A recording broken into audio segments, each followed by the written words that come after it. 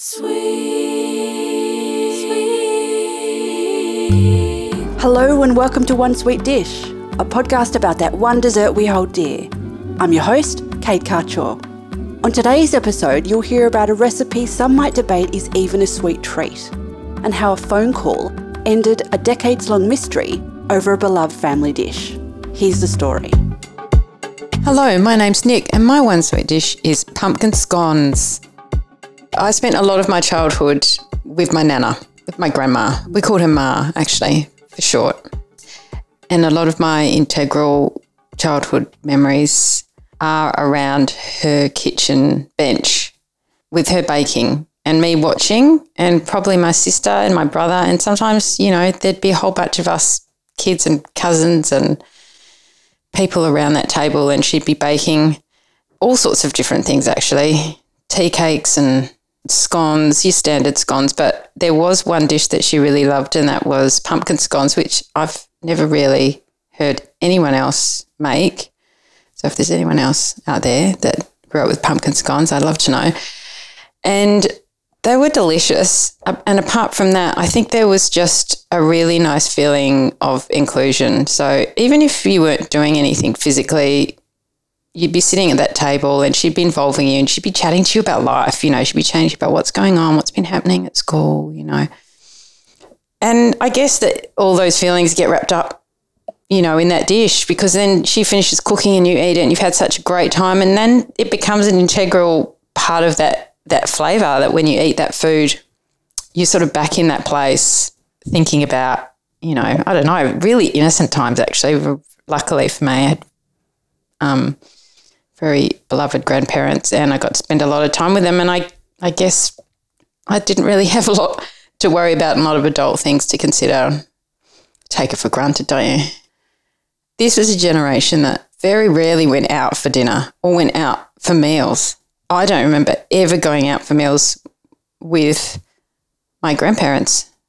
They cooked everything at home, and when we got together, we all got together at their house or somebody's house, and everybody cooked. And I guess, yeah, that was a big part of that experience of growing up, was always being in a warm kitchen that smelled amazing. When I think about my nana cooking, it's such a visceral memory. I've actually still got the sift that she used, that she had. It felt like she had it for about 100 years, but, you know, maybe it was 20 years. And it was such a familiar piece of equipment that whenever we would go over there and she'd pull all of her cooking equipment about, it was such a feeling of comfort, and I could see her so vividly using all of those pieces of equipment, and, you know, her trusty old wooden spoons. And I ended up with a couple of things of hers that would have no value to anybody else except for me. One was her sieve, and the other was her washing tongs, which she used to wash her clothes with. They were the old wooden tongs, and she'd use them in really, really hot water to wash things. And those are the two things I think I remember her using the most. So she'd be, you know, either in the kitchen or she'd be working. She was very, very busy all the time.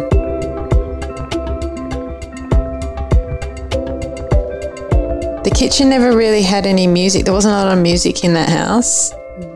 So she wouldn't be baking to music or anything like that. That came out later on in the afternoon after the shandies had been poured, and that was quite infamous.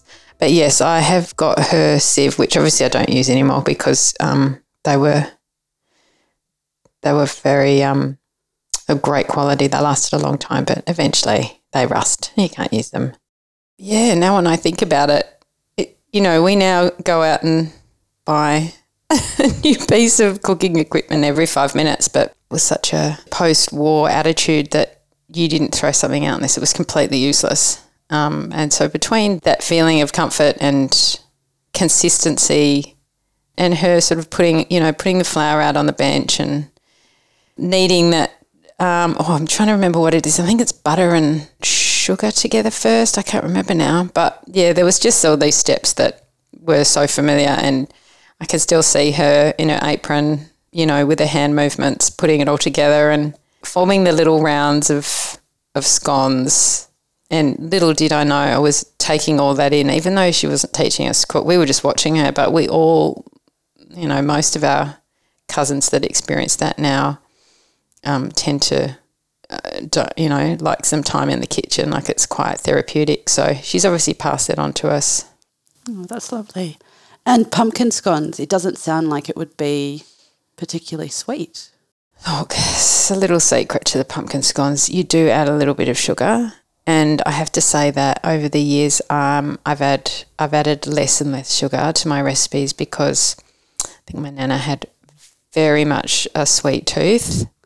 Everything that she baked was quite sweet, and I had no complaints when I was younger. But as I've gotten older, I've had cut back on the sweetness of the pumpkin scone.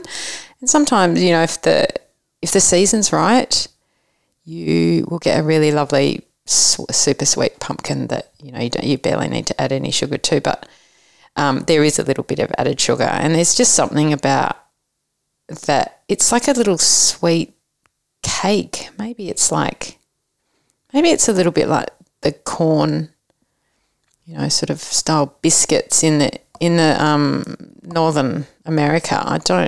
Maybe there's that sort of sweet savoury thing going on, but I don't know what it is. Just whack a big slab of butter on it, and it's absolutely delish. And so have you made these pumpkin scones over the years? I have, actually. I don't do a whole lot of baking, but pumpkin scones is one I go back to because it's actually quite a simple thing to make, and it's quite reliable, and I can fool myself into thinking I'm having some vegetables in my baking. Is that what you're like, oh, well, I don't need vegetables for dinner, I've got it for dessert? That's right. I've got my dinner sorted. I've got pumpkin scones. There's another sweet dish that has been in your family for a while. Could you tell me a little bit about that? I know. I kind of almost started with this recipe because it's another one that I don't actually I'd made up a whole story in my head about how it came to be, and it was a vanilla slice that instead of using pastry, it used Sao biscuits. Mm-hmm. They call biscuits crackers, like the savoury square, and they get sort of laid out in place of pastry, and then everything else is the same.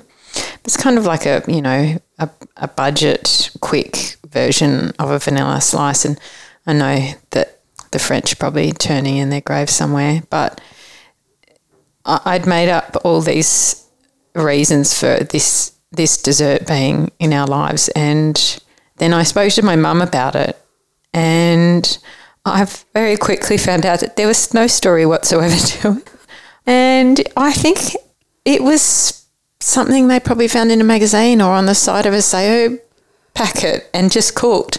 But they cooked it enough times for it to become such a memory for me. I can still see Mum laying out the Sao biscuits, and I can still remember the smell of the custard, and that pink icing. So it was always pink.